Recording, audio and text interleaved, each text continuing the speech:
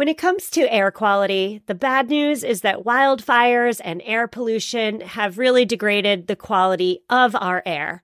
But the good news is that we're all realizing that the quality of our air, and particularly the quality of our indoor air, is really darn important.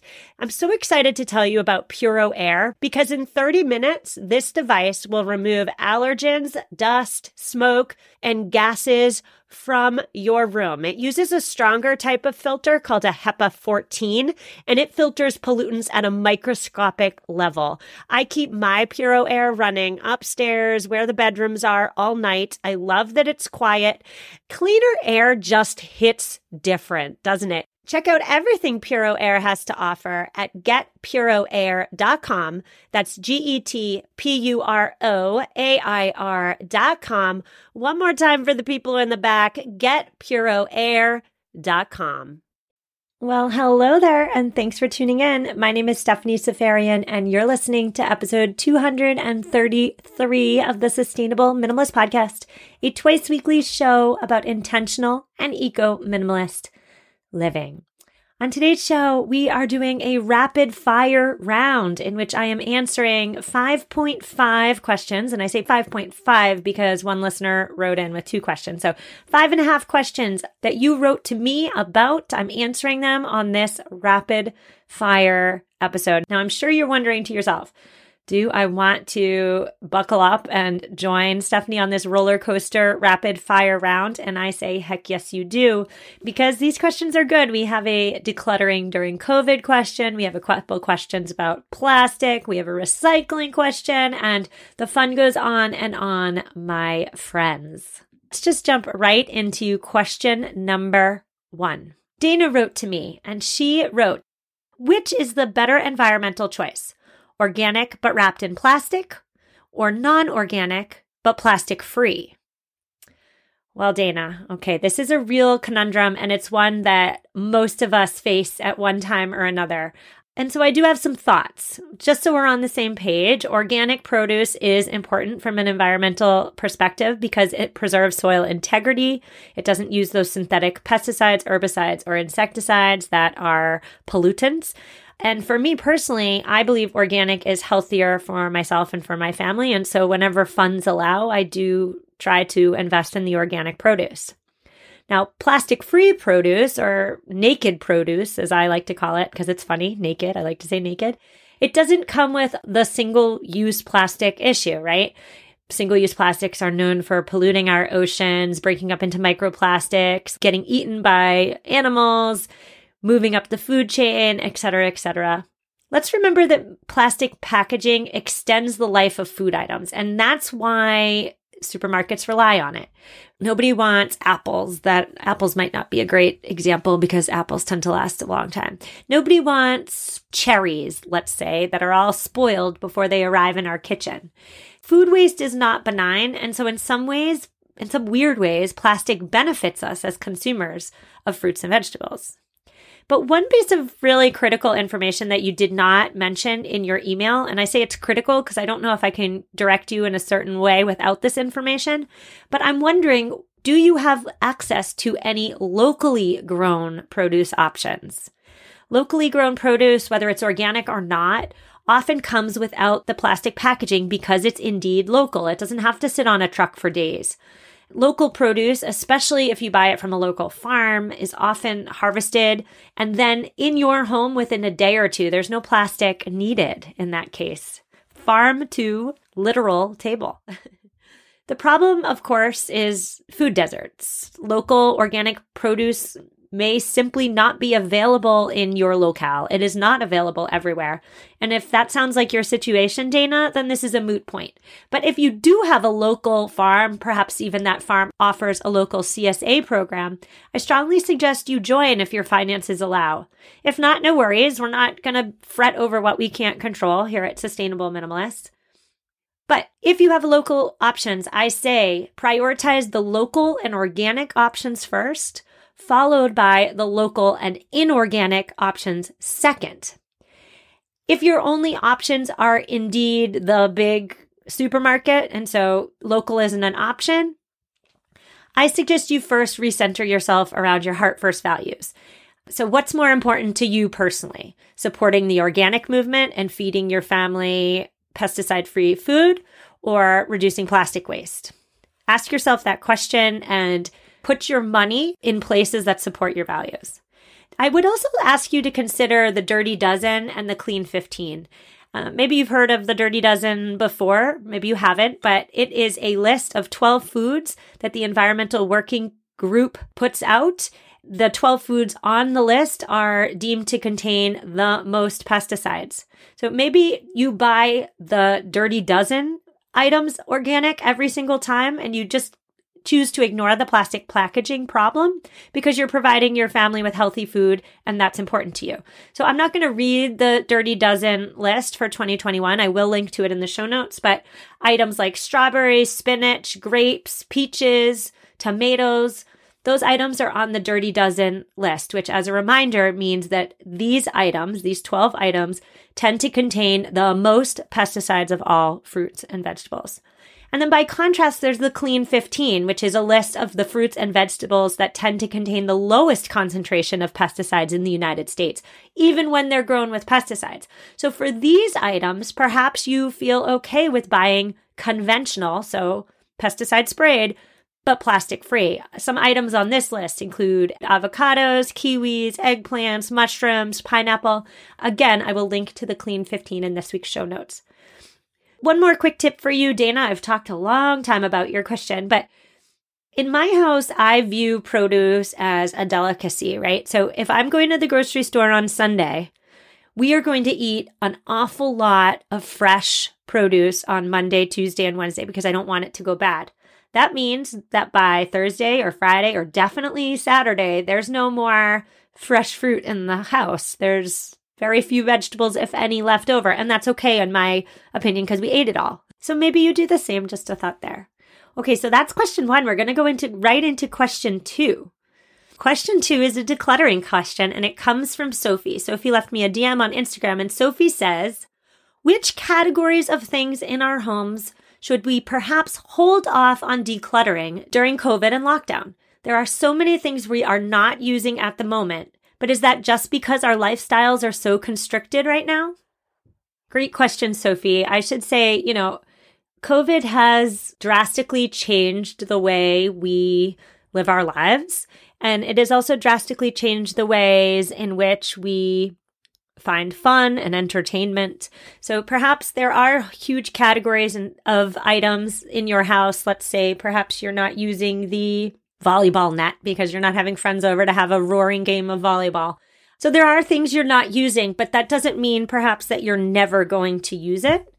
I would say instead of racking your brain and stressing yourself thinking about, well, am I ever going to use this again or not? I suggest instead you reframe your question. Think less about what you shouldn't donate and instead turn the question around. What can you donate right now that you no longer need because it is the absolute perfect time to donate this item? I always like to think about the next season, what's just around the bend, and donate those items right now. When you get in this habit, you're anticipating a need. And when you are filling an anticipated need, your donations are more likely to be picked up and loved on. So what's right around the corner? Of course, Christmas, the holidays. So if you have excessive holiday decorations, gift bags, gift wrap, tree lights, anything related to the holidays, now is the perfect time to put them up in your local Buy Nothing group. I'm willing to bet they will be snatched immediately. Also, here in New England, we have a long winter ahead of us. So what's right around the bend?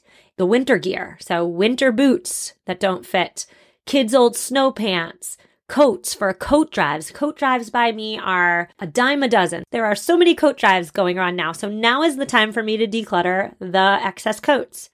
Toy drives are also a dime a dozen right now. Do you have any new toys that your children never played with that you could donate to a toy drive? Or there are even toy drives for gently used items. Can you find all the pieces to that block set and donate it if you're no longer playing with that? I like taking this question and flipping it on its head because if you start thinking about all the items in your house that you're no longer using because it's COVID, you might get really overwhelmed. So instead of thinking about a whole household's worth of items to potentially declutter, just look at what's right around the bend. So holidays, Christmas, toys, coats, winter stuff. And then once you get through that area, well, guess what? There's a whole nother season coming around the bend, which is, of course, spring and spring cleaning. So, Sophie, those are my best tips for you. I hope it helps. And we're going to go right on to question number 3. Question number 3 came in as a response to an Instagram story I did a couple weeks ago. I do not know your name, kind contributor, but you asked me, should we even bother recycling anymore when so little is actually recycled? As a quick reminder, in the United States, currently, only 9% of plastics actually get recycled. So what that means is that if you put 100 plastic items in your recycle bin, only 9 of them will get recycled. 91 of them will get sent straight to the landfill. Glass and aluminum do have slightly higher recycling rates, but not much higher. And so this question really touches on a big problem, which is that recycling rates on the whole are going down. They're falling every single year. 2019, the US recycling rate was 34% total. And now in 2021, it's down to 32.1%. Your question, should we even bother recycling anymore when so little is actually recycled? I say yes, we should still recycle because recycling isn't all that hard.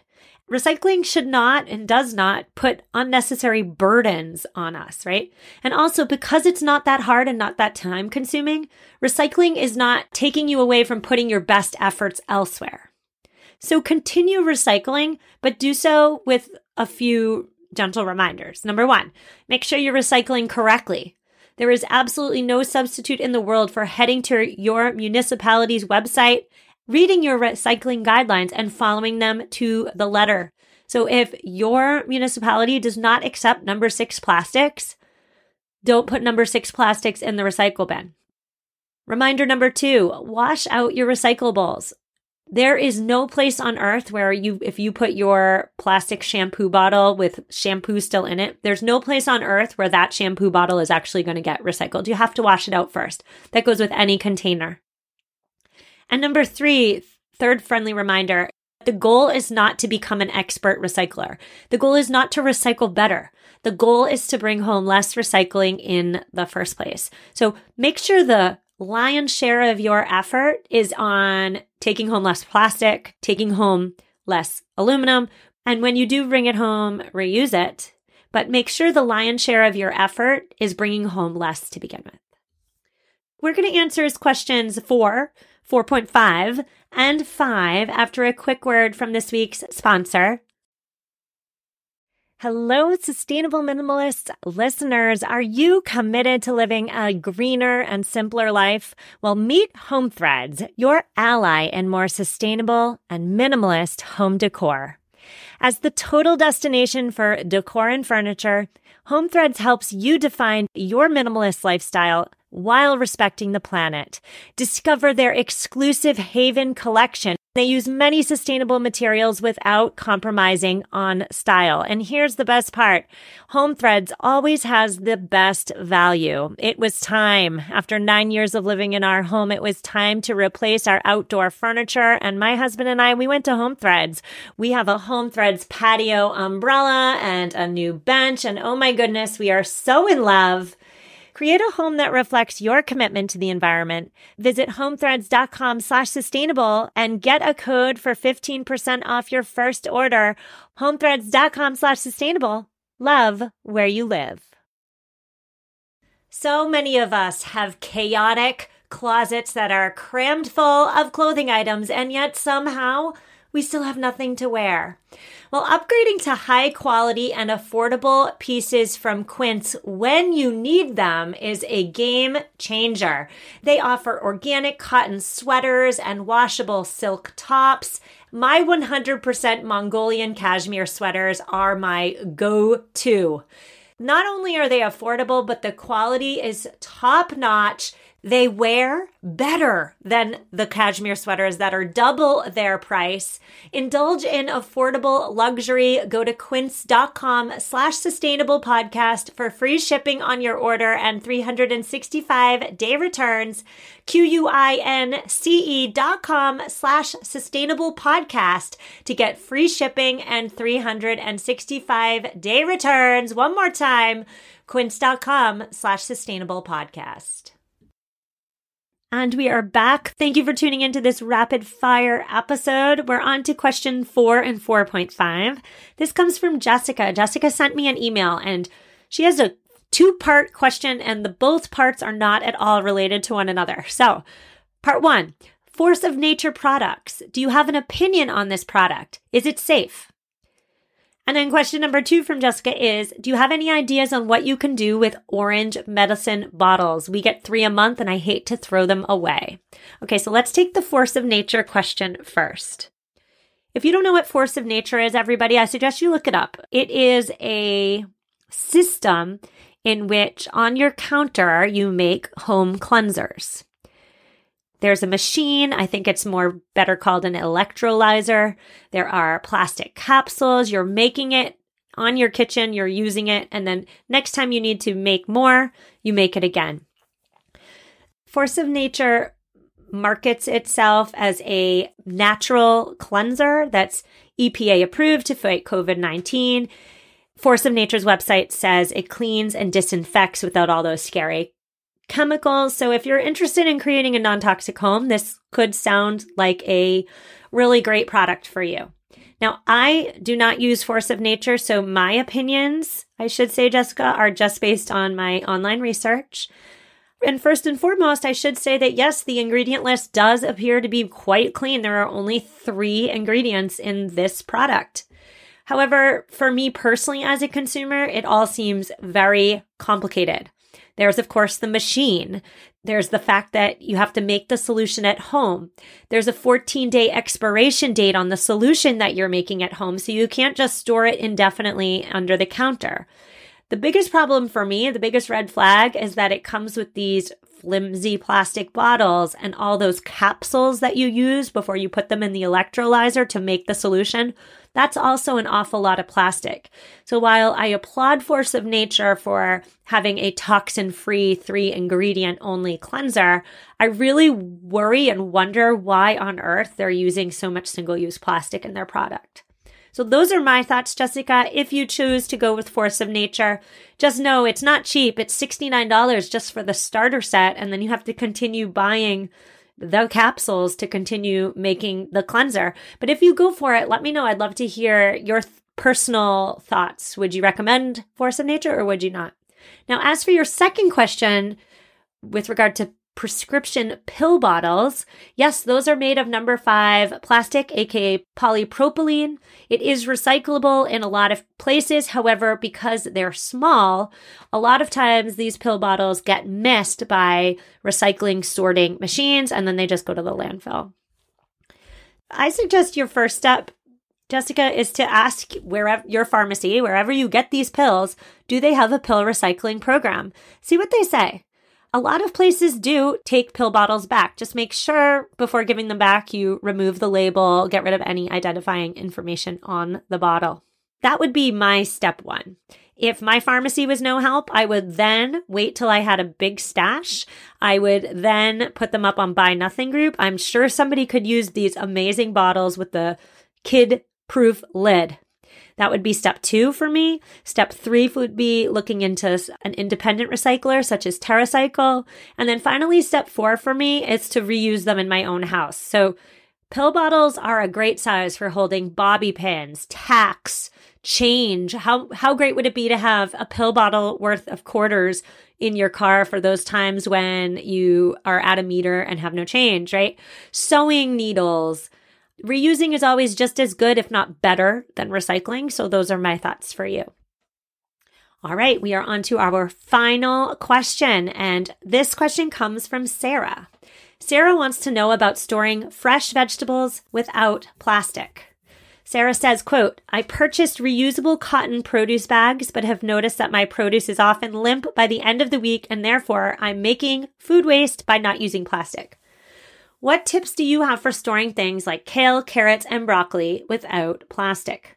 Well, Sarah, great question. I love how your question brings us right back around. We're going full circle here because Dana had a question about produce, and so do you. So let's start here. Let's start with talking again about how plastic does have a purpose in keeping food, especially produce, lasting longer. But I do believe that the single-use plastic industry has tricked us into believing it's impossible to store food without plastic.